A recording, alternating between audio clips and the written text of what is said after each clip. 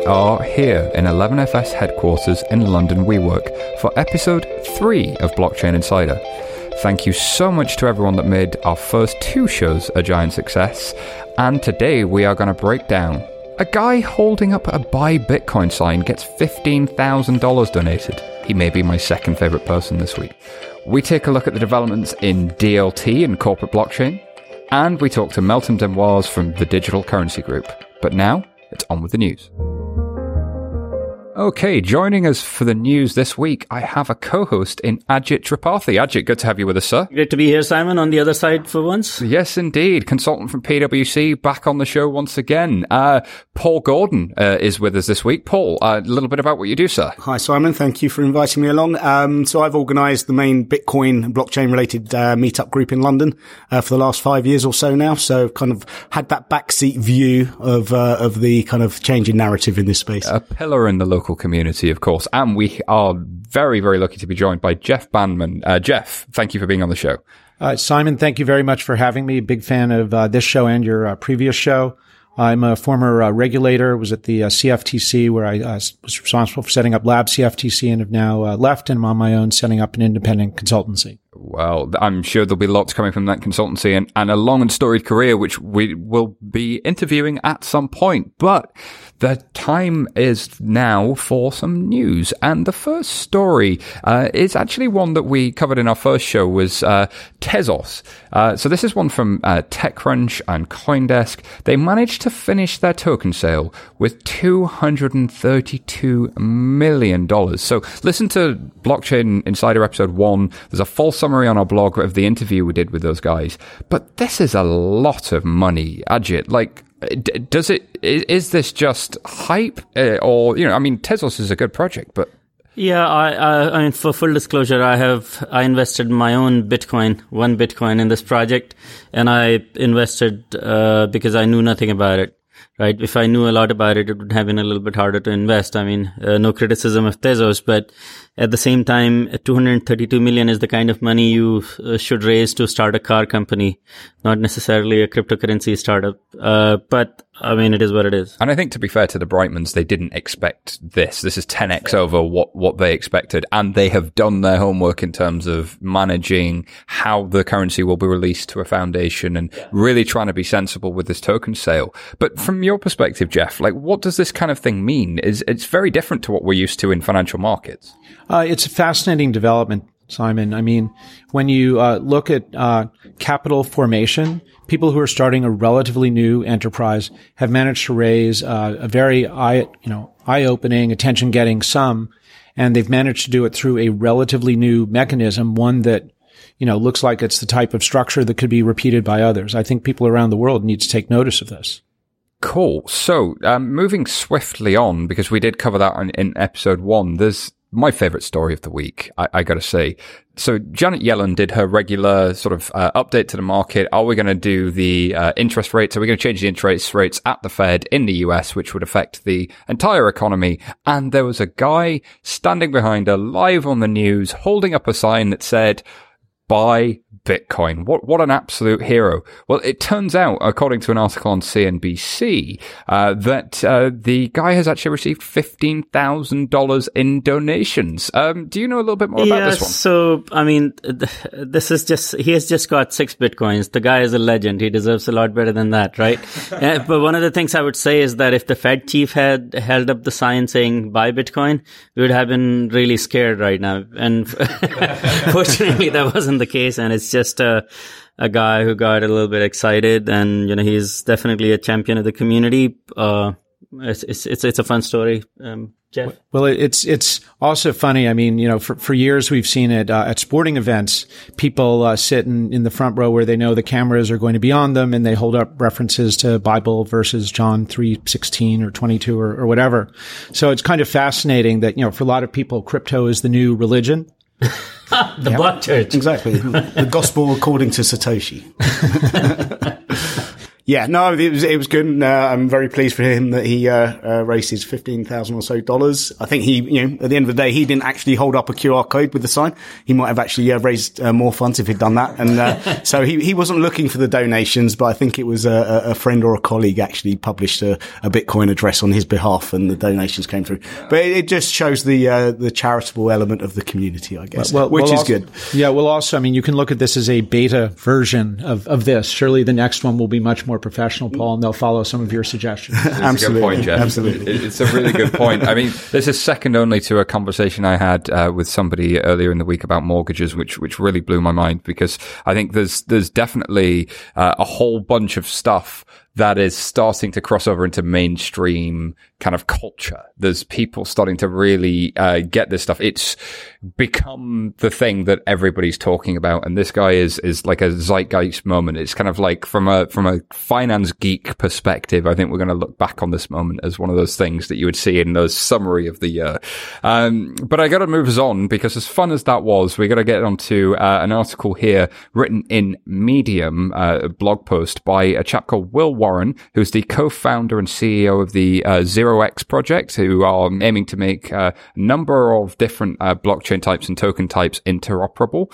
And he goes on to describe the difference between app coins and protocol tokens. Ajit, do you want to take us through the difference between those two, or the summary of this one? Yeah, I mean, I think I'll cite a real world example first, right? So, and in the context of tokens first. So, you're familiar with Kickstarter, obviously, and Kickstarter is a crowdfunding website, right? And there was a startup called Oculus that raised a lot of money on Kickstarter, and at the end of the round, they actually sold the company to Facebook for a lot of money, and the guys who had many of the guys who had actually invested just got the Oculus VR glasses. So you should think of app tokens in that sense, as in app tokens eventually give you the access to the application. As in, it gives you the access to the product, right? So to the product, that's correct. I talked previously about you're at the fairground, you want to go on a ride. It costs £10 to go on a ride, but actually, if you buy it 3 years before the fairground is built, then you can buy all of these things for $1, and you can use them when the fairground is built, and then you can go on the rides effectively for $1. But actually, you might be able to sell those for $15 because it becomes a really popular fairground. That is true, because ultimately you're getting access to something that's valuable, right? And in terms of the protocol tokens, let's think about Bitcoin or Ethereum, Ether.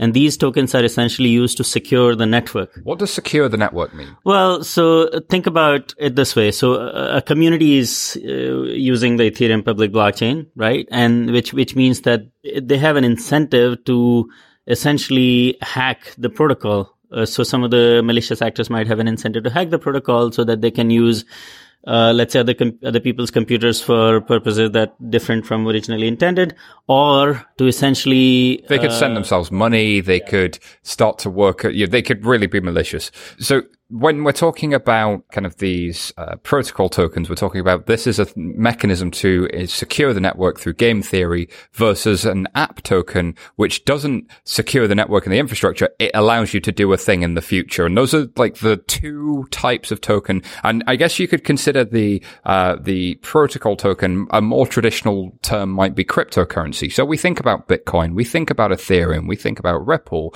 whereas tokens are like this other thing. Tokens are your Tezos, your EOS. So we've now found ourselves where there's two types of thing I can buy. And Jeff, I mean, what's your perspective on this? So, I was kind of thinking about this, and really making an analogy thinking of some analogies to real businesses and historical businesses that people have built in sort of the real historical economy. So, do I care who my customer is and who's sort of securing these tokens? So right now, from a perspective of capital formation, I'm launching a business. I sell these tokens. It's a tremendous way to raise, terrific amount of funds. But do I care who's buying those tokens and who's holding those tokens? So for certain types of businesses, I think I do. If the person if whoever's buying these tokens is, a hedge fund that's just buying them to hold them, but my business is, a kind of some sort of fashion business where I want the people to have the tokens to be influencers, where I'm targeting, teenage girls, and the people who are buying these tokens are somebody else other than my target market, these tokens will help me raise a lot of money to build my business. But if my objective is to get tokens for use of my business into the hands of the future users, I may not be achieving that. And then I think there's a kind of a second element of that. And kind of the example I thought of along those lines was sort of, airplane tickets and airline miles.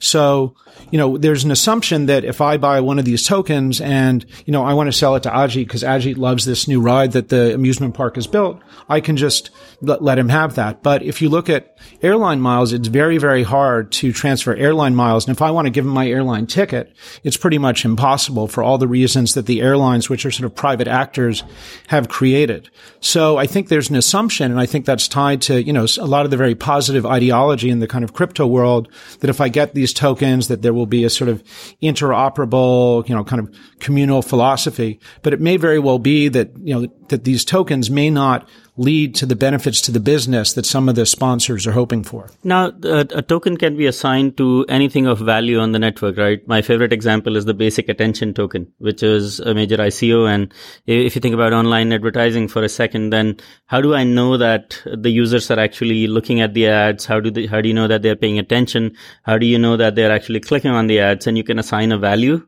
to each one of these occurrences, and then you can essentially exchange this value, of which is essentially the value of the consumer's attention on an advertisement, and assigning a token to that essentially allows you to exchange value and reward both the consumers and the advertisers for producing quality content on the network in a decentralized manner, right? And that's pretty awesome. So you're allowing new business models to come through because a token is anything of value on the network. I love the new business model angle, Paul. Yeah, well, I agree, and I think I'm very interested in as a concept what Basic Attention Token and the guys from Brave are doing.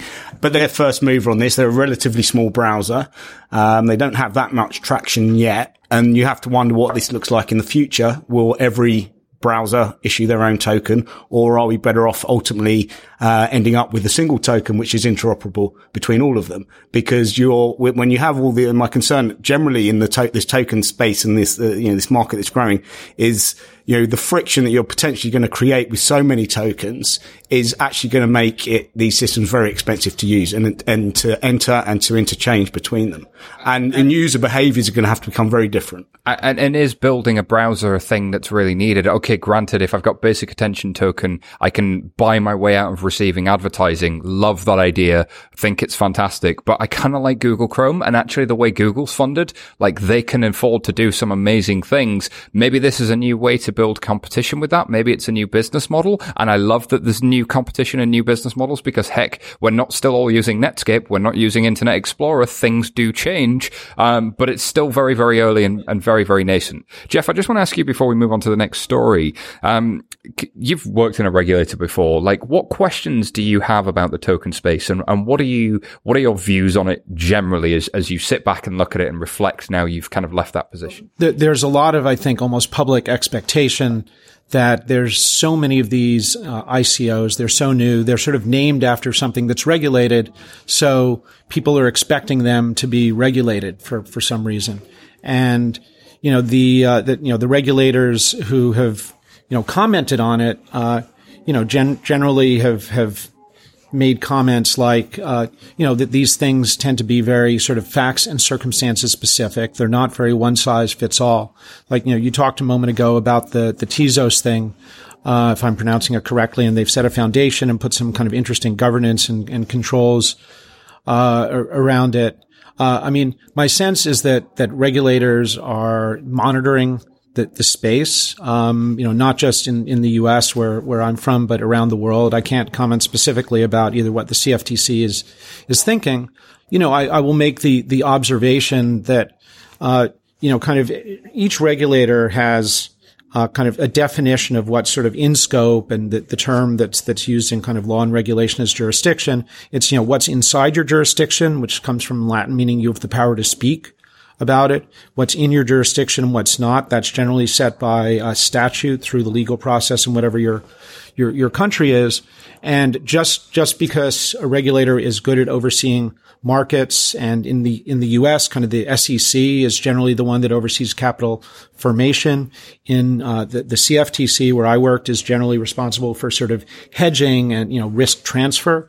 But, what the ability of the regulator to actually regulate a certain thing is based on what the jurisdiction it has that was generally given by the legal regime of its country.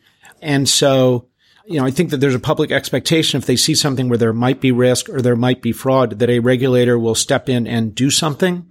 But often the regulator does not have the ability to do it unless the specific facts and circumstances cover, the particular type of offering. It's very true. So, and then changing tack slightly, Paul, your ear is as close to the ground in the London community as anyone would be. What is your view in terms of how the crypto community is really viewing this token space, especially with prices having dipped recently? Do we feel like the euphoria is over? Do we feel like tokens have been a net negative? Like, what's the result here? I think it's kind of piqued everyone's interest. There's no such bad thing as bad media attention.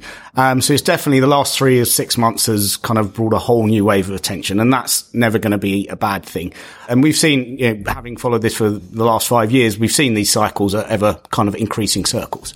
The problem I see this time, it's kind of reached a critical mass where there is risk to potential retail type investors, which didn't really exist before. And I think that's potentially what is going to be of most concern to regulators, because before now, we've had conversations with the FCA a year or two ago. For them, the market was interesting, but they took a very pragmatic approach, saying, well, it's still too small. There's not a lot of retail risk, and obviously retail risk is the main concern of regulators.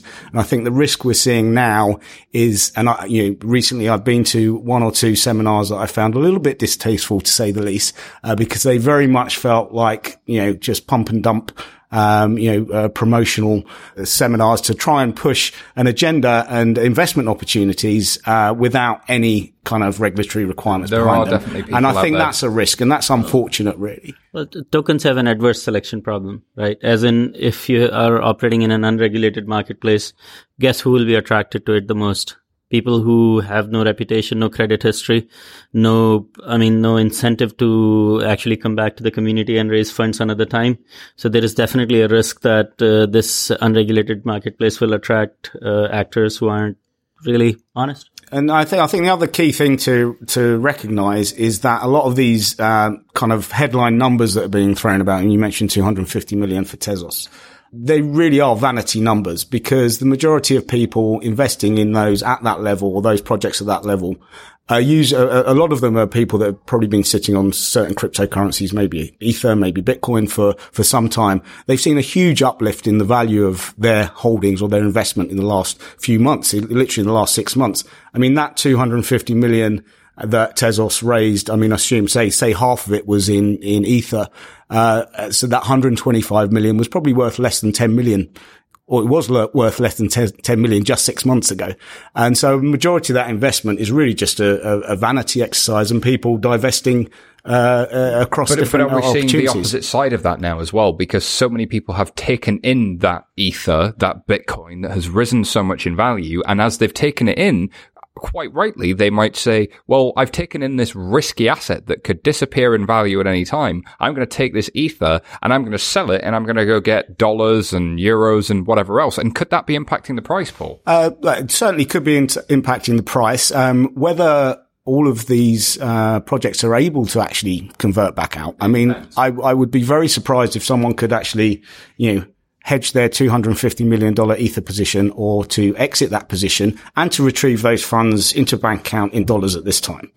I really do think that would probably not be possible. And so they're exposed. If you look back at one of the, it wasn't the first crowd sale, but Ether, which has kind of, laid the foundation for everything we're seeing now, they experienced the same thing. They raised a paltry $18 million worth of Bitcoins, back in, the summer of 2014. And within 2 months, that was worth half of that value or less, not long after that. So, from a startup's perspective, if you're comparing it to kind of traditional investment cycles, how do you budget for that? I mean, it really is just a vanity number at this stage. Actually, Ethereum had the code written down and ready to run before they actually launched the token sale. Not really. It was another year and a half before they actually released the code. Yeah. It was over a year, not a year and a half, but it was over a year. So, Jeff, we have, rulings from the CFTC that say Bitcoin is essentially a commodity, right? So shouldn't ICOs or token sales be regulated as commodity contracts or some sort of commodity derivatives as opposed to securities? I mean, that's a very complex. I mean, I actually think, that's another thing, Simon, that you could have a whole nother show on. And, just to kind of address that kind of thing, simply, and there were probably 3 or 4 questions baked into that. So, generally speaking, the kind of the determination for purposes of an enforcement decision that Bitcoin was a commodity by the CFTC in 2015, really the context of that, and I use the term jurisdiction. I'm glad I did earlier because now it comes up again, but really it has to do with does the CFTC have the right to take action in a certain case?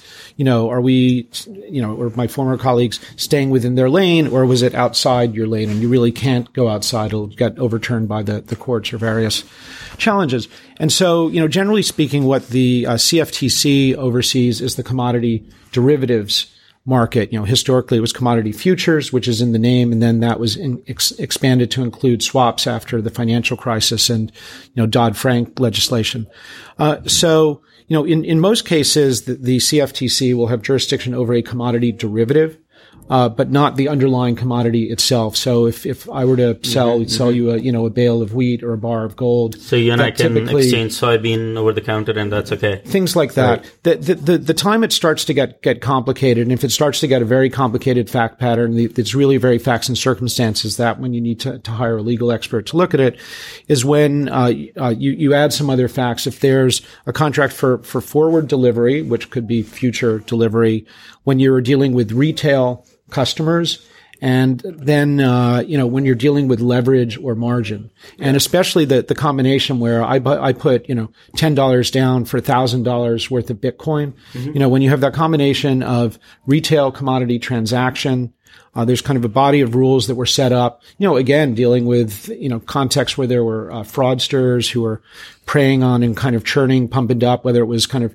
retail FX or precious metals. So there's things that developed in that context. So that's how this sort of jurisdictional So you're saying yes, right? As in, these are effectively, ICOs are effectively commodity contracts. I'm either donating commodities or exchanging commodities for something else in the future. And effectively that makes it a commodities derivative. And maybe there is something interesting going on here. I don't think, are you and I in the same room? Because I'm pretty sure we're in the same room, and I'm pretty sure that's not what I said. I do believe, and other kind of legal experts have kind of, outlined for me kind of fact patterns in which you could design an ICO so that it fell under the CFTC's jurisdiction. Uh-huh. You could also design an ICO, in my view, so it could fall, intentionally fall under the SEC's jurisdiction. Many of them don't quite meet that. And I think that there, are potentially advantages if you fall under known legal channels that investors have confidence in. I think there's a lot of money on the sidelines waiting till this sort of Wild West stuff settles down and becomes more predictable. I think that's a really interesting point, is we find ourselves where these new things don't neatly fit into any one category,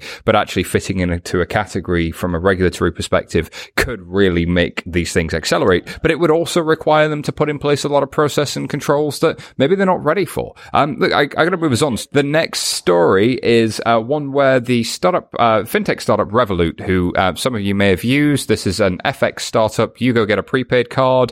You can use this to kind of exchange money from a number of different currencies. Very popular in fintech. They've got about 650,000 users. They're looking to become a bank. They offer multi-currency accounts.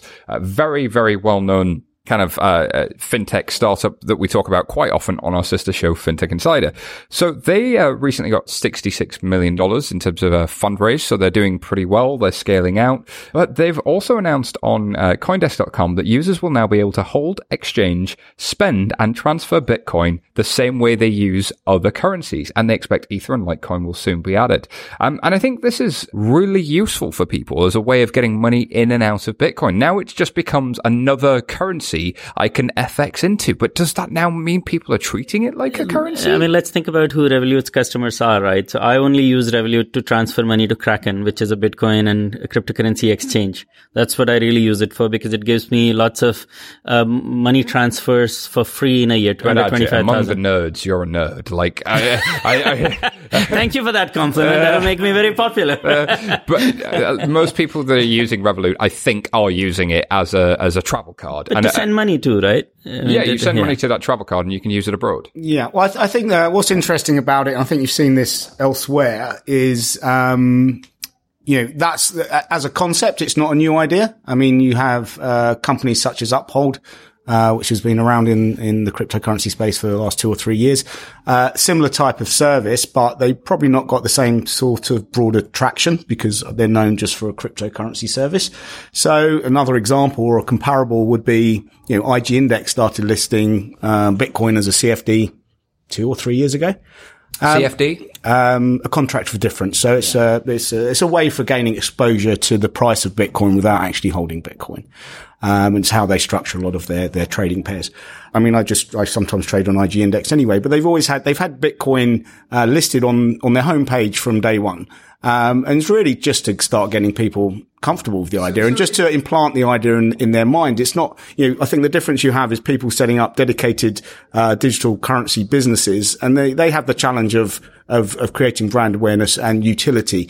I think you're starting to see, I think Revolut's a good example, we have a business model. We think this is potentially going to be part of the future. We'll put it out there. We're not expecting this to generate us a huge amount of revenue, but people over time will start to become comfortable. I want to quiz the room though. How many people have come out of the woodwork for you in the last couple of months and asked you how to buy Bitcoin?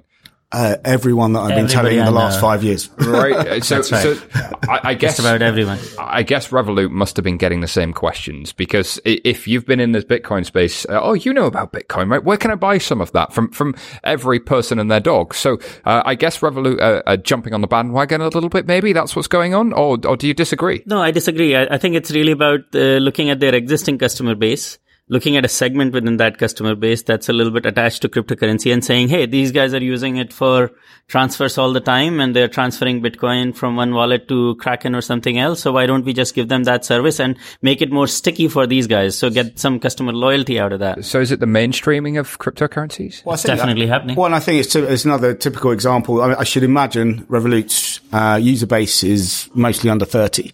And the educational process for convincing under 30s to get to know, understand, and be confident in cryptocurrencies is very different to anyone over 30. So, it's just it will be a natural transition. And the educational process of this, 2 or 3 years ago, you had to try and explain the complete underlying workings of the Bitcoin protocol to get people convinced that it was interesting. We've reached a point now where trust breeds trust. And because everyone's friends are talking about it, they trust it. They don't care how the currency works. They don't care how the protocol works.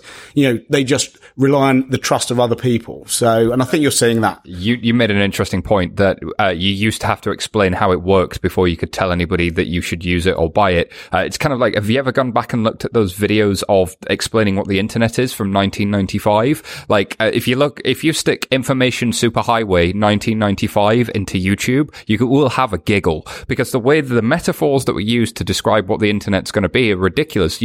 I don't care how Netflix works. I care that they've just got the latest content. I don't care that Now TV works or that HBO Go works. I care that they've got the new season of Game of Thrones. Like, that's what matters to me. I had a secret crush on Meg Ryan, and when I saw You Got Mail, I was like emailing every other evening. So, yeah. So that's how it works. So we got to move on to the next story. There's a story here from futurism.com that says, Mauritius may become Ether Island, which I guess is short for Ethereum.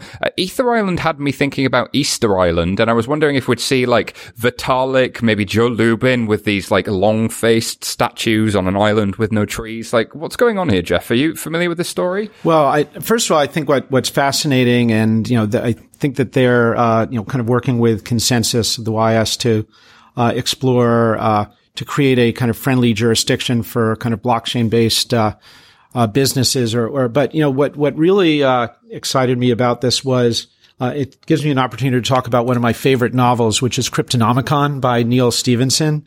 And this is something that specifically in the book came out in 1999, right? So he was writing it probably about 20 years ago now.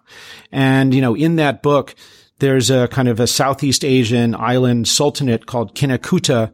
And the Sultan creates an underground data haven, which is going to be an area so that a place where crypto entrepreneurs like Randy Waterhouse, the hero, can sort of, traffic freely in offshore data. And so, here we are 20 years later, and, an island in that general region is looking at, what sounds quite familiar. And I found his books, predict. That's pretty true. That's pretty ahead of his time there. No doubt about it. But it strikes me, though, that we've got Zug in Switzerland, which is where everybody's basing their foundation. We've got Singapore, which is where everybody seems to be basing a lot of the management funds out of. We've got a bit of regulatory arbitrage happening here, haven't we? There's definitely competition between governments and authorities, right? We've got FinTech Valley in Visakhapatnam in India. We've got Dubai leading the world in blockchain. We've got Canada. And with the Tapscots actually leading the world in blockchain. So everybody somehow wants to lead the world in blockchain. Also leading the world in having something. Photos on boats as well. Right. So there is an opportunity for like various jurisdictions to attract technology startups and investors and, new ways of raising capital, new types of investment vehicles and so on and so forth. So I think this is a fair shot that the wonderful place called Mauritius is taking. And I would definitely like to visit that place one day and write some smart contracts. It's a good excuse to visit Mauritius, for sure. Absolutely. There's a story here from Quartz or QZ.com from our friend Junian Wong. Ajit, are you familiar with this story?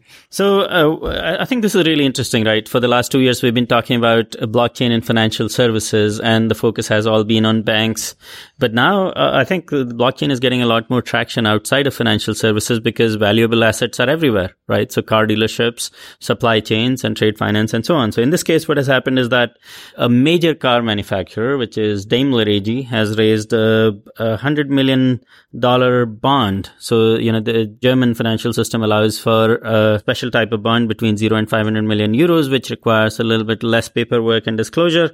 And they have essentially used a private test net, a private network on the Ethereum blockchain, created their own setup to work with 3 major banks in Germany and raised 100 million euros. And this is pretty cool because, this is a major automobile manufacturer raising real money. Can I highlight that? 3 major banks, 100 million euros, bond, testnet Ethereum. Like, people ask me the question all the time, when's this stuff going to be real? When's it going to be real? When's it going to be real? I think there's no obvious moment, but I would point this to one of those moments in time where you go, that's interesting. But think about the complexity of this, right? So the entire transaction of the loan agreement from, origination, distribution, allocation, and execution to the next stage of confirmation. And it'll take me some time to explain all those terms, to repayments and interest payments. So the whole thing is on a blockchain. So the whole life cycle of the fundraising, and it's probably worth explaining what a bond is, right? So if I'm a large company and I need to raise some money, I can do that with debt, and we tend to call those in financial markets, to grossly oversimplify, we call those bonds because that is the nature of the contract. And that contract has a whole bunch of steps in it, and those steps tend to be managed by a number of actors in the system. People buy and sell debt, which is a concept which is kind of crazy when you first look at it from a retail perspective, but people do, and because they're willing to buy that risk, and that debt creates a return. But that life cycle is kind of manual and paper-based. It's a huge amount of paper. You have to hire many lawyers, who essentially do the same work for every transaction. I know Preston Byrne, who is a friend of ours, will probably not like this comment, but there's a lot of repetitive paperwork which costs corporates a lot of money. You have to find an investment banker, you have to pay them fees. So we're essentially eliminating a whole bunch of fees and intermediaries and sort of improving the efficiency. And that's pretty awesome. But I think it's a big deal. Really changing the workflow and the process, right? Totally. So if I'm right. the COO of operations at a bank, or if I'm somebody who's a large corporate treasurer and I need to raise a bond, like the cost and the difficulty of doing that business, the amount of people I need at a bank to sustain that whole bond process is huge. And we find ourselves in a position where they still sometimes use fax machines for a lot of bonds. And if they're not using fax machines, then at best they're emailing a PDF. And that PDF then gets picked up by somebody who takes the information in that PDF, keys it into a system manually, and at which point you get fat finger errors. People just see the wrong thing, key the wrong thing in, and to kind of take that and make it a system that works kind of straight through, that could have huge benefits. And two guys really need to worry about this transaction: bankers and lawyers. Right, so a lot of fees are going away if this continues. If Mercedes continue down this path. Well, because the corporates could do it directly. Absolutely. So a couple of things really struck me about this that were fascinating. So one of them, and when you're leaving government to set up your own thing, you spend time going back and looking at your CV to try to remember all the things you did. And Paul talked about people under 30 using crypto, and I definitely am placing myself as not in that under 30 category. But in 2001, I worked for a .com. A startup that was, its focus was direct issuance of commercial paper. And commercial paper it's sort of a short-term financial instrument that's kind of like a bond, but shorter dated that corporations use to, help finance themselves. And, the purpose of this platform, which, today we would call a fintech, right, was to do direct issuance of commercial paper direct to investors who want to lend money to the company instead of going through investment banks that were typically underwriting these. And in addition to the private equity folks, there were 3 strategic investors who were direct issuers of commercial paper, and one of them was Daimler Chrysler, all the way back in, they've been trying to do this for a while. Ago. So what's really interesting is they've been actually an early adopter of this, and in 2000 and 2001 they tried to do this kind of thing, and here they are, doing it again, through today's new technology. So it's interesting though that they tried before and it never quite became a thing. Could this be one of those examples where they've tried again and it never quite becomes a thing? Well, we never had anything to pay money to other people on the internet, right, Paul? What do you think? Well, like I said, I think that's the thing. I mean, there's be careful not to conflate two different sides of, I guess, the whole story, because, this is very interesting to see that we're now seeing proof of concepts appear going beyond the lab. And I think if you look at other examples of some of the consortium that have been working on various projects, one of the challenges they have, if we go back to regulation, is the technology has kind of outpaced the regulation. We have technology now which means that certain intermediaries which are legislated for within a transaction are no longer required. So there's a challenge in actually adjusting and get approval from regulators to take those intermediaries out of the equation. So that's one side. But that is very different from what we were discussing earlier about how regulators are going to be treating the public blockchain space, where there is, it's far less of a walled garden. Well, it's not a walled garden at all. If we look at these private use cases, it's very much a case of, having a walled garden to experiment with and a lot of control. We don't have that in the public space. But I think it's very positive that we're moving in that direction. And the reason it has come about this time, as opposed to maybe, 15 years ago, is whether people would admit it or not, you have the potential for a challenger on innovation in this public network, which might take years to actually, come to fruition, but they're there. And you can't really ignore them now. So, this has become an opportunity for people to say, look, we probably should have done this years ago. We've gotten in a room. We're making things more efficient. And our regulation is written for the last generation of technology. Now we have better technology. We should probably change the regulation to make more efficient markets. Absolutely. Yeah. And I'd say, certainly, one of the catalysts for Labs CFTC was a concern that, a lot of the rule book might have been written for an era when things operated in different, with kind of trading pits and hand signals and so on. And, by engaging with innovation and with the innovators in the innovation community, the regulators can make sure they don't have sort of analog rule books for a digital world. That's a great line. So you don't want to be, an analog regulator in a digital world. But, just to compare numbers also, I was thinking, kind of the type of, probably probably, extremely very careful work that was done to do, from what I can tell from reading the story, they raised the 100 million euros and then they paid it back immediately just to test all the bits of it. Compare that to the Tezos, ICO that you talked about at the top of the show.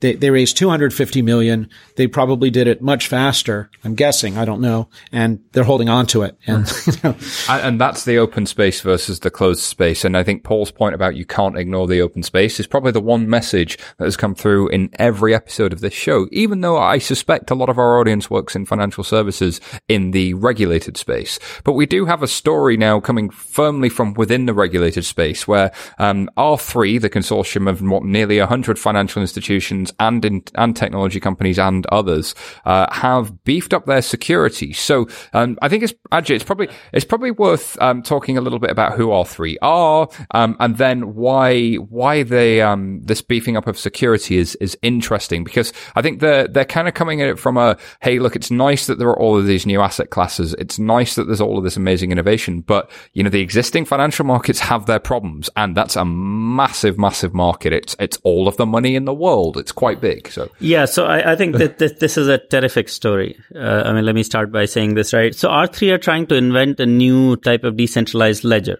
Right. So today we have ledgers which are centralized, as in someone maintains a history of transactions and contracts, or who owns what asset on behalf of everybody else in the market.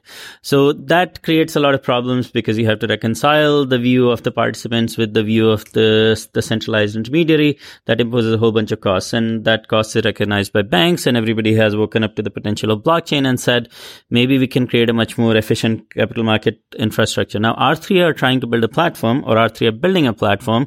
They're a consortium of 70 plus banks around the world, and they have looked at requirements from all the banks, and they are creating a technology that will allow banks to essentially maintain legal contracts, right? Legally enforceable derivative contracts. Because banks have a lot of legal contracts that they're passing between each other on a day-to-day basis. And as we mentioned earlier in the show, they're in a position where a lot of those contracts are managed by people and paper processes or lots of reconciliation. Manual processes. And reconciliation is a word we're going to use a lot, but reconciliation is a key word, because what that means is, does what I see match what you see, which is surprisingly hard to do in financial services. Yeah, and I will quote Richard Brown, the CTO of R3 here. It's not just I see what you see, but it's also that I know that you see what I see. Right? As in, I can trust that your view and my view of the world are the same.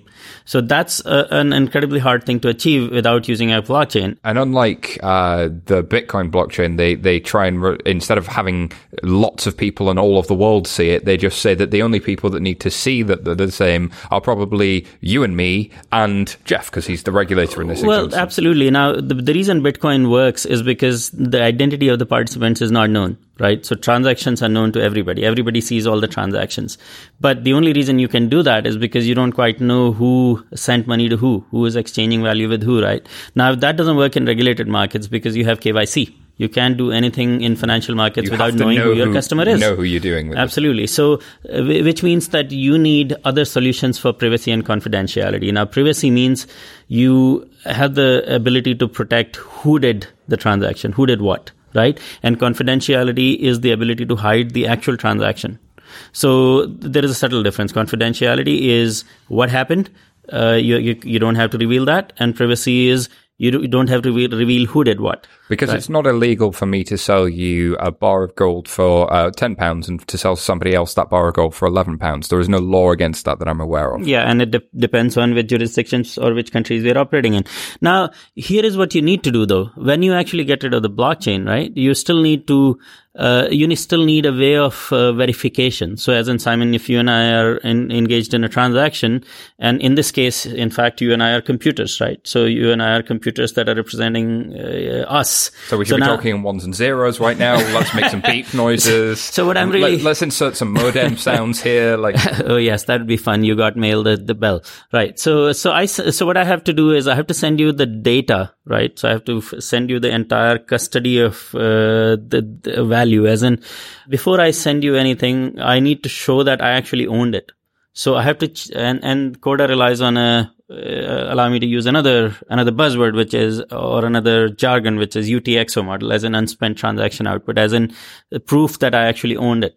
right? So now, what R3 are doing is they're using this Intel processor, new types of Intel chips, which are actually going to be in all the computers going forward, called Xeons, which allow for a special set of instructions that allow me to send you some data and make sure that you can't actually see the contents of the data, but then you can actually still verify the transaction. So I'm making a remote procedure call. I'm actually invoking I'm sending you some data, and I know that you are actually invoking the code that you were supposed to invoke. You can prove that you didn't actually see the data, but you were able to verify the transaction. So you were actually able to verify that I actually owned the assets that I sent you. And that's fundamental to all contracts, right? So I get privacy, I get confidentiality, and then I get a lot more throughput because now I'm using this hardware-based solution instead of using complex mathematics like zero-knowledge proofs and so on. So it's a way of doing confidentiality with hardware and privacy with hardware rather than doing it, like you say, with zero-knowledge proofs or some other types of cryptography that you can guarantee. And also I think there's a performance benefit, right? There is a massive performance benefit. In fact, simple zero-knowledge proofs can take up to 40 seconds to run today on regular computers, right? Now with Xeon processors and using this special enclave thing, which is a portion of computer memory where you have this data, and you can actually do this much, much, much faster. And in fact, somebody tried to implement Bitcoin using this architecture, and they were able to run thousands of transactions per minute. So I think that mixture of performance and privacy is definitely what they're going for. I mean, we will get R3 on the show to explain this in more detail in the near future, I'm sure. But Jeff, you had a point. Yeah, so I think it's very helpful to have Ajit's explanation of the privacy and the confidentiality and these other challenges. But these are problems that I think are really going to need to be solved in order for there to be kind of widespread adoption of these sort of, particularly some of the more open blockchain protocols in regulated financial services. And today, the types of problems that Ajit was describing that are, innovators and pioneers are trying to solve. Like today, when regulators get information, my former colleagues are not worried about obviously you're worried about confidentiality and security, but you already get it in, very secure methods. You have known, trusted, experienced method. You're still protecting from cyber and all that kinds of things. But, in order for these sort of new methodologies to be acceptable to regulators, I think that they're going to need to solve some of those things. And it sort of brings into, I think, relevance or sharp relief, kind of open blockchain versus kind of closed permission centralized systems. And the things that regulators kind of get their data from today primarily are, kind of closed systems where there's a known central trusted operator, or, the participants who it directly regulates are the ones who are providing data into a centralized place. And so, there are a lot of potentially transformational benefits to getting data faster in real time of higher quality that's, tied into the business processes people in trade finance or other activities are using. But until these can really be adopted by regulators, I think that all these problems are going to have to be solved. So you have something that's not just sort of kind of okay, but that's actually better than what regulators already have. And you aren't going to get there without KYC, AML, privacy and confidentiality. And these are the requirements that banks are under from their regulators, have to be able to manage them. So what R3 are designing for, I suspect what Hyperledger are designing for, what Axoni are designing for, what Symbiont, like all of these people in this kind of private space, they're designing to a set of requirements that have existed for a long time to run in businesses that have been well known. And so it makes sense that what they're building is different from what you see in the public domain. But actually how they're learning from each other from my perspective is most interesting. But I hadn't really seen many in the open space going towards this kind of secure enclave direction before. And for that to me is really interesting. Paul, did you have any thoughts? Well, I think it's definitely, we've seen over the last few years, it will become an essential requirement of, looking at the broader infrastructure, looking at, hardware solutions to secure, assets on these networks. You've seen compromises of a number of exchanges over the last few years. I don't imagine that's something that's going to completely disappear. There's kind of better methods and of security, but it's going to be an issue ongoing. And, I think there's lots of theoretical ideas still out there, well, already out there in terms of how these get addressed, but they need to be built, they need to be developed, they need to be proven.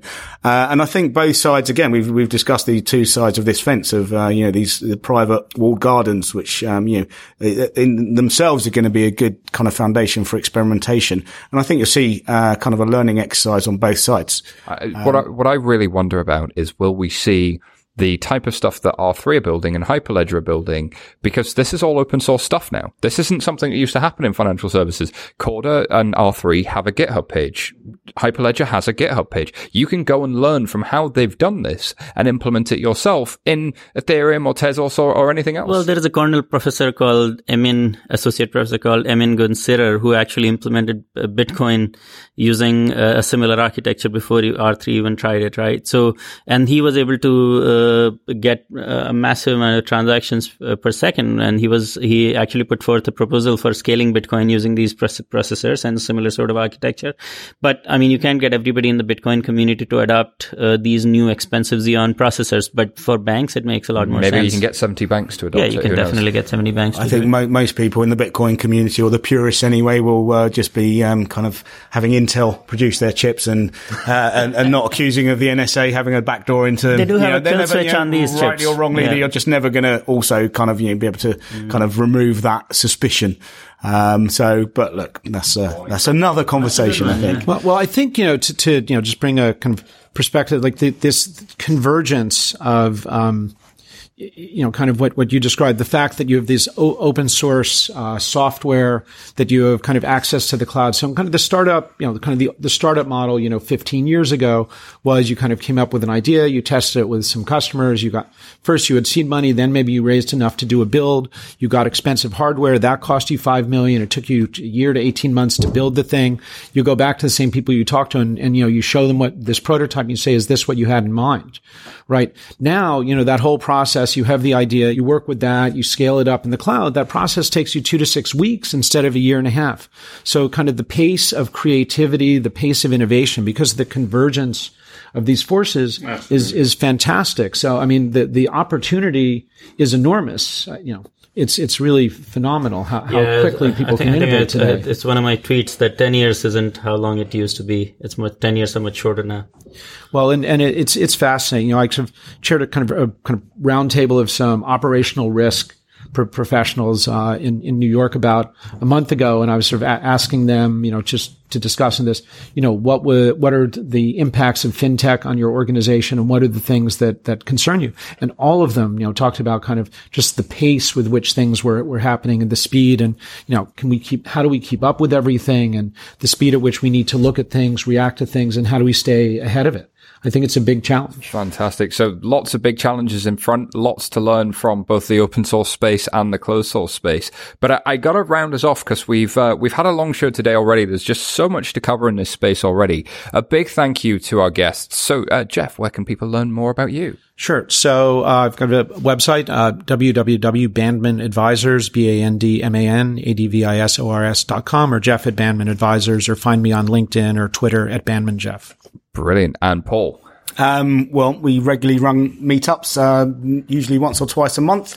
So if you go to meetup.com/CoinScrum, you can join our events if you're ever in London or passing through. And then if you're also interested in looking at accessing digital assets, from an exchange perspective, you can come and find out more at Quantave.com, which is my startup in the space. Fantastic. Man of many talents. And Ajit? Well, go to pwc.com or search for PwC and blockchain on Google, and you will find everything about what we've been doing. Fantastic. Thank you so much.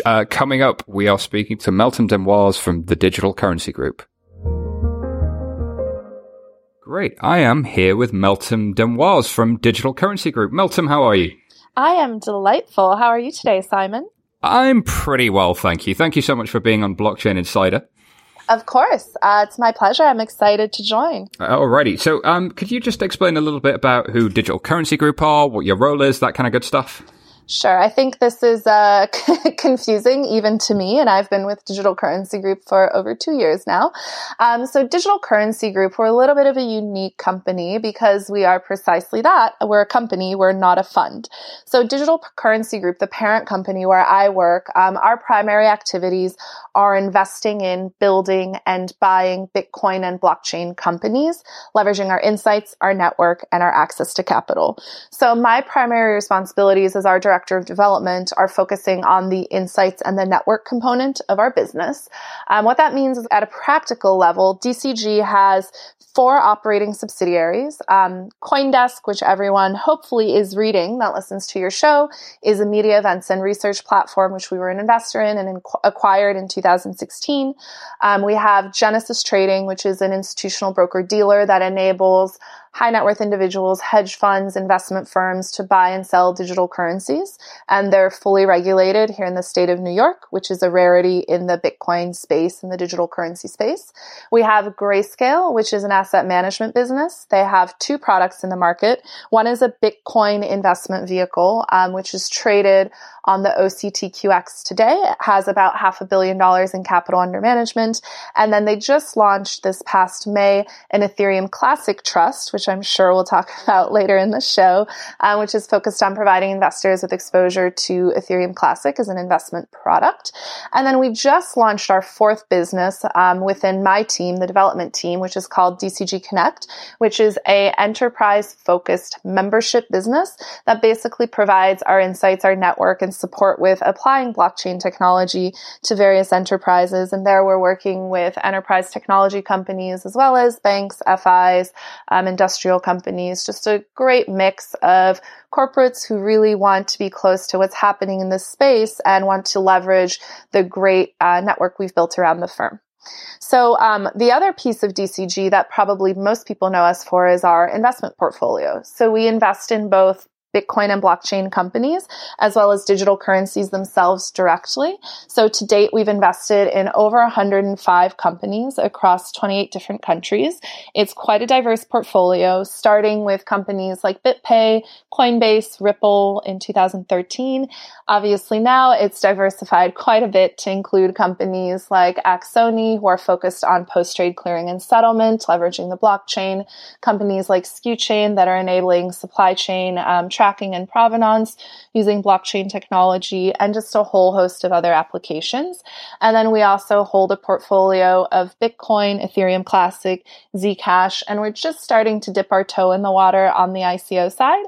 Hope we can talk about that as well, but that is certainly a confusing and weird landscape that, like everyone else, we're just trying to navigate. You guys do a whole bunch of stuff, and I guess people more often know you for the investment side, but as you say, there's a whole bunch of other things. And I think if you can think of a blockchain company and you go to crunchbase.com, usually DCG are in there somewhere. So you guys have done all sorts, but the media business, the asset management side, there's a whole bunch of interesting things. And I guess if anybody's in a position to see what's hot right now, it's probably you. So what do you think's really, really hot? What's the state of the market? Like, what's going on right now? Yeah, so I think we're at a really interesting inflection point. In the past year, so I want to go back one step to 2015 when I worked on DCG. I came over. DCG didn't exist when I joined. We were really just thinking about the way we were going to launch this company. Components of it existed, but we were bringing it all together and kind of building this narrative. In 2015, it was really about Bitcoin, primarily. It was Bitcoin as a store of value and asset class and Bitcoin as a payment rail. Fast forward to 2016, everyone started talking about the blockchain, and every magazine you read, every news article you read was about how blockchain was just going to completely disintermediate banks. And now we're in 2017, and I think we've come to the realization that there is room for Bitcoin and digital currencies. Certainly the rise of Ethereum and a whole long tail of other digital currencies has opened up an entirely new world of opportunity to people of all stripes, businesses of all stripes. And the world of blockchain, I think for many people, has progressed a bit more slowly than anticipated. I'm not surprised, but I think if you were reading those headlines in 2016, you may be saying, okay, what's next? What's going on here?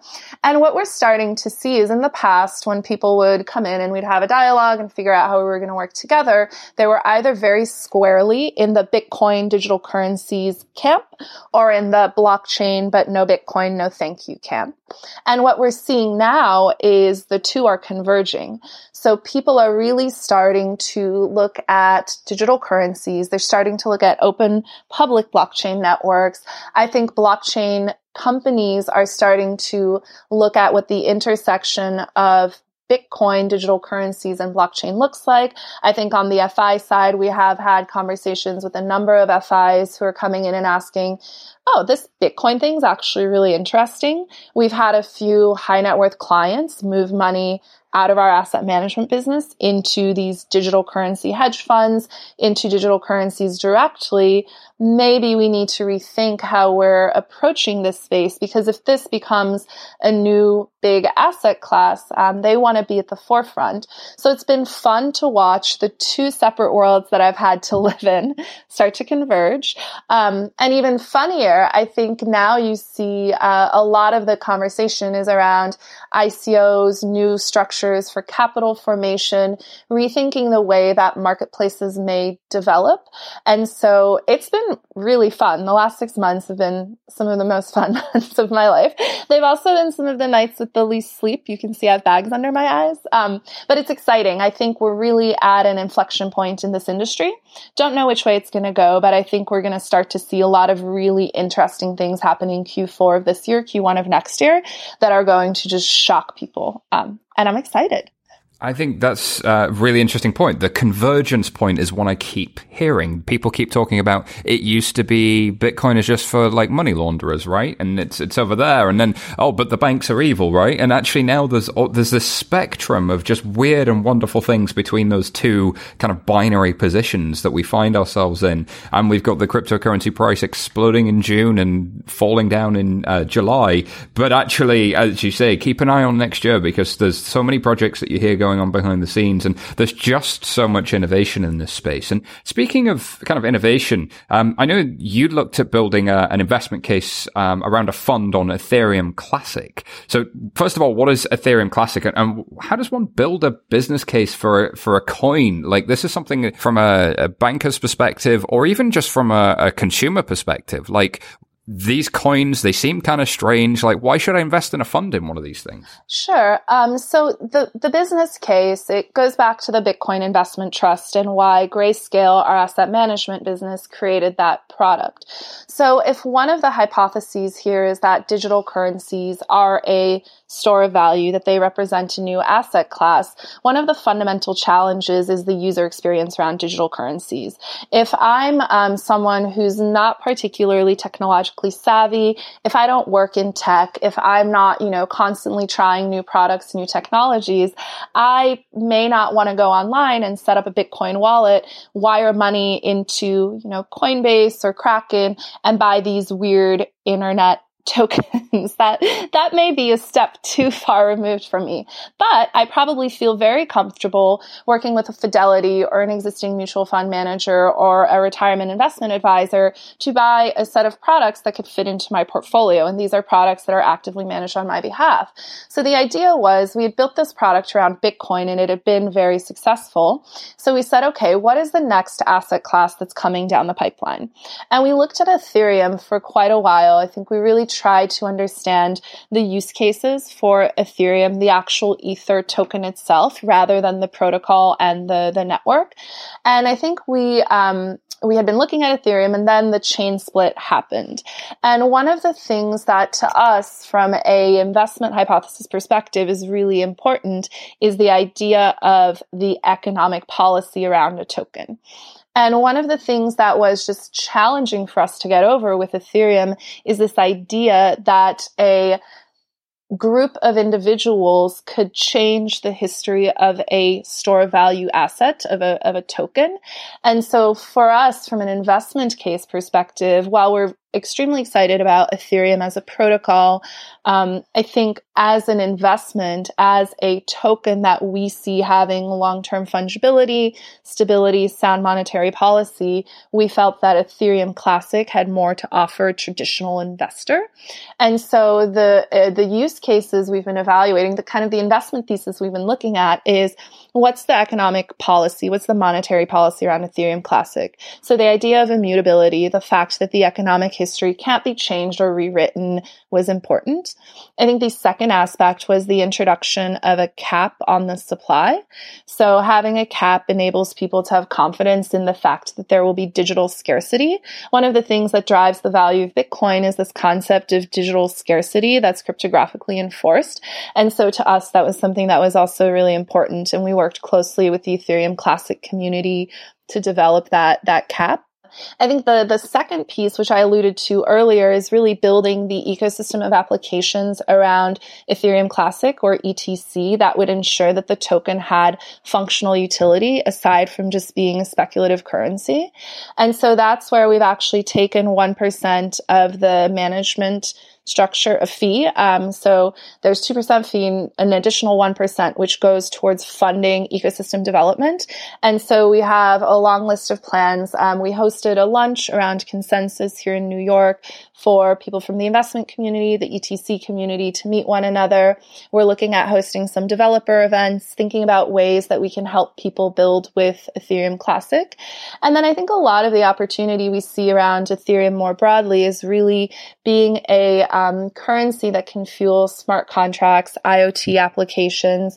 And we think there's a lot of room. You're seeing all these ICOs on Ethereum. We think we're also going to start to see some ICOs on ETC. But one of the things we're really interested in is developing a more sound policy on how the ecosystem will sort of self-govern some of this ICO activity. I think this morning, myetherwallet.com, which ends up providing infrastructure for a lot of these ICOs, they had a bit of a rant about the fact that so many of the people who are using Ethereum or the ERC20 token standard to launch their token aren't contributing to the Ethereum ecosystem at all. And I think that's really challenging. Really, the phase we're still in is very much the infrastructure phase, the build phase. And so we're very much invested in building communities, building networks, building ecosystems around that infrastructure. And so for us, Ethereum Classic, when it came to an investment choice, a store of value asset choice, was the more appropriate choice. But again, I see a world where Ethereum and Ethereum Classic can peacefully coexist. I think it just really depends on the appetite of the investor. So we're in the fortunate situation in which we can let many flowers bloom in the cryptocurrency space, right? There doesn't have to be one good answer. But there's something interesting to me. There's two interesting points here. One is when I asked the question, what was the business case? You gave me a very comprehensive and detailed answer, which actually I think challenges a lot of the conventions I hear from people in the financial services industry that says, oh, well, this stuff is all just the Wild West. Nobody's really put any thought into it. Actually, this is the opposite. There's a whole lot of thought gone into this, and there's a whole ecosystem of thinking that's gone into why this is a strong investable asset class. And the second question I get is, when's this stuff ever going to become real? And I think for man on the street, woman on the street, the shortest answer is when your pension fund manager has these tokens as part of your pension. If they are really sitting in your pension, they're sitting in your savings pot, like you might not notice that your pension fund manager is buying gold or buying oil or buying Bitcoin. It doesn't matter. But that's when it becomes really real. And that's kind of where we're playing with some of this stuff. And I think, again, what you just alluded to, where we're seeing more people investing in digital currencies as an asset class, I think two really ideal examples are, number one, USAA did a poll of what some of their customers wanted. And one of the most requested features was, I want to be able to see my Bitcoin investment balances along my other account balances. And then the second is Fidelity did the same. So both of those companies enabled people to view their Coinbase balances alongside their other asset balances. And then I think May and June of this year were really interesting months where 2 days in a row, front page of the Wall Street Journal, 3 charts: gold, oil, Bitcoin. So the world is changing. There is starting to be a recognition of the fact that maybe Bitcoin can offer investors something different than these other asset classes. And to your point about research, our team at Grayscale has done extensive research. Our research associate there, has a background. He worked at Bridgewater, has an extensive background in doing research on asset classes. And we've done a lot of modeling on the way that Bitcoin can help reduce risk in an asset portfolio. We've done research on the degree of correlation between Bitcoin and other asset classes. I just think we're not as vocal about it. We're here in the office building things that people want to buy, people want to use. So we're not necessarily out on stages or on the front pages of publications, but there's a lot of very thoughtful capital that's moving into this space. And so I'm not surprised at all. Cool. I think that maturity of the ecosystem is definitely something that may surprise a lot of people, because they were looking for DLT, the hyperledgers, the R3s of the world, to be the only mature part of the conversation, and they are maturing as subjects, and they are starting to deliver real things. We talked a little bit about it in the news section earlier, and certainly the regulatory position on this is maturing as well. But also, I think the open source space is really maturing. Just switching tack a little bit, let's talk about tokens, because this has probably been the thing that's fueled the recent price rises. What is your position on a token? How do you explain what a token is? Because I don't think we can explain this thing enough. It is a genuine phenomenon, in my opinion. Yeah, token mania is what I call the phase we're in now. But if you've studied the history of technology and capital formation, I think bubbles are a very normal part of new emerging technologies that eventually become normalized, but there is sort of a frenzy phase. And we're maybe in that phase now. I think we're at the starting point. I think there's going to be a massive explosion of tokens that's still coming. And a lot of what we're doing now is laying the groundwork for what that will look like. Part of it's normalizing the infrastructure, getting some clarity on the regulatory positioning of tokens. But here's how I explain tokens. So the idea is typically when I'm building a company, when I'm building a software business, and a lot of the startups that VCs have typically invested in are software businesses. What you would do, the costs of building a software business over the last decade have come down drastically due to things like cloud computing and all of this infrastructure you can now leverage to really cheaply build and buy services on demand, right? It makes it easy to build a product that can scale up, can scale down.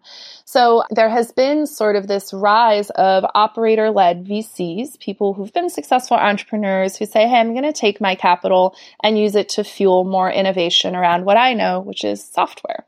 And so you have these costs coming down. You have the technical burden of building a new software product coming down.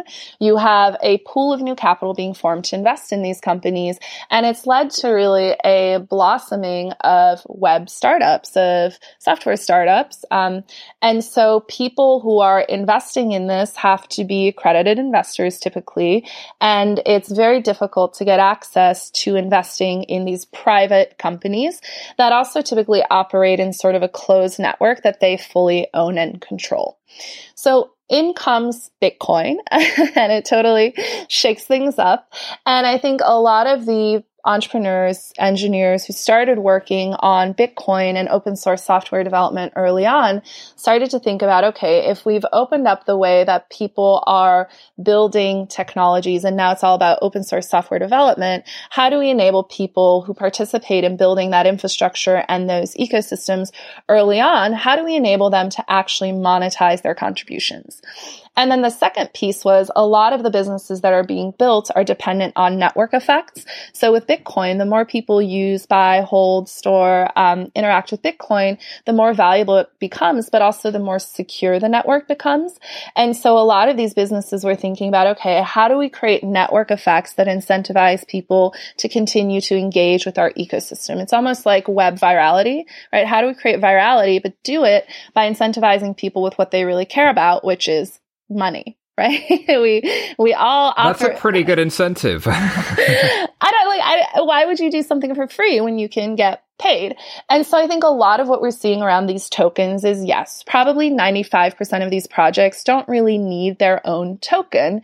But I think the intellectual exercise is, if I'm building a business that's dependent on network effects, how do I incentivize people to build on my platform, to build on my technology stack. That's really the killer use case of Bitcoin, right? The reason people built on top of Bitcoin is they knew if they built businesses that were successful on top of Bitcoin, their Bitcoin would become more valuable. This is what ideal sort of economic incentives look like, is the more the network's used, the more valuable it becomes.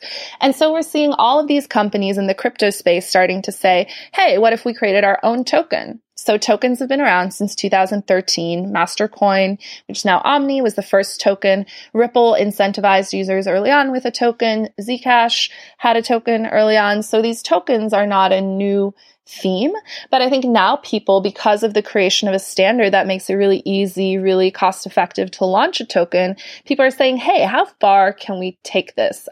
What new business models does this create? And I think we on the venture side are sitting back and saying, like, how do we even treat tokens if we don't own equity, but we own part of the network effect, or maybe we get access to certain services by holding tokens? It's this weird new gray area. And so I'm really excited about tokens. I love the idea that we can democratize capital formation and enable more people to participate in the building of this new technology infrastructure that's going to be massively disruptive. But I think it's also a little scary because the way I see people behaving is, greed is a really powerful motivator, but there's a lot of information asymmetry in this industry. And I just worry that without the development of more discipline and without our community taking a more active stance around sort of standards and at least the bare minimum of, having some stage gates, not giving founders all the tokens until their networks or their products are launched, I'd like to see us develop some more standards, but I don't want to stifle this token trend. I don't want to stifle it either, Milton, but I saw a great article from our good friend Kadim Shuber over at FT Alphaville earlier, where he was really wrestling with what a holder of an EOS token actually has, because if you go through the small print, they tell you it's not a token that secures the network, it's not a token that you can use, it's not a token that's a part of the product in the future, it doesn't represent a claim on any business entity or anything in the future. And actually, then you have a lot of people who will say, what should these tokens be? What's the right model for them? And I don't know that really exists, because then you look at the EOS project and you say, there's some great ideas in here that this could be tremendously valuable. The new business models that are being created are extremely exciting. So yeah, let's not dampen the enthusiasm, but let's also make sure that at the same time, we're keeping an eye on how we protect people and manage these things in the future. It's an interesting time to be involved in tokens for sure. Absolutely. But again, I think having been in the Bitcoin community for some time now, and 3 years really feels like 30 years with how fast things move, I do think our ecosystem has a long history of self-regulating, of working collectively to find answers to problems. So I do think we're starting to see, like, a few of our companies who are launching tokens wanted to sort of talk about creating a token association or maybe developing some best practices. So I do think, again, that people in this space are looking at this, and while they're excited, I do think people are trying to do the right thing by and large. And I'm excited to see people really taking ownership of some of the challenges around tokens. And I do think people will step up and the industry will start to develop its own barometer for what is and isn't culturally acceptable. I completely agree. I got to say, generally, I find willing people wanting to do the right thing is the overwhelming response. And credit to people for trying something new and potentially inventing a new way of generating ways of building businesses. But yeah, raising a lot of money without having done anything can raise eyebrows. But if you can prove that actually you're going to lock that money up, you're going to keep it safe, and you're only going to give it back to yourself if you hit certain targets, there's a lot of sensible things that could be done. So last question then, Milton. Bitcoin finds itself in a position where there's this question of scale. Lots of people have been trying to make transactions. It can be taking 3-5 hours, sometimes even up to a day when it's been really busy in recent months to get a transaction to go through. People coming into the system for the first time that don't really understand Bitcoin, worrying about where their money's gone, not seeing the transaction come back through. What's causing these delays? And then, what are the options for kind of making that better? Sure. So I think the Bitcoin scaling debate, as people like to call it, has been really fascinating just to watch, to participate in. I think at its core, the challenge is this. There are two primary use cases for Bitcoin. One is Bitcoin as a store of value, as digital gold. The second is Bitcoin as a payment rail and as a payment network. Sometimes the visions for those two different use cases are really different because Bitcoin as a store of value requires high network security. It requires resilience. It requires anti-fragility. And Bitcoin as a transaction network where you and I can go and we can buy coffees and, go on the corner and buy a pastry from a shop, that requires Bitcoin to be really fast. It requires it to be readily available, and it requires it to process a high number of transactions. And those two things, there are always trade-offs when you're designing a technical system. And I think people sometimes want it all. They're like, hey, I want digital gold and I want Visa. And can I have it all, please, on a plate? And I want it to be fast. And can it do the dishes? Yes. And can I have a smart contract? And can I make it programmable? And blah, blah, blah, and so on and so forth.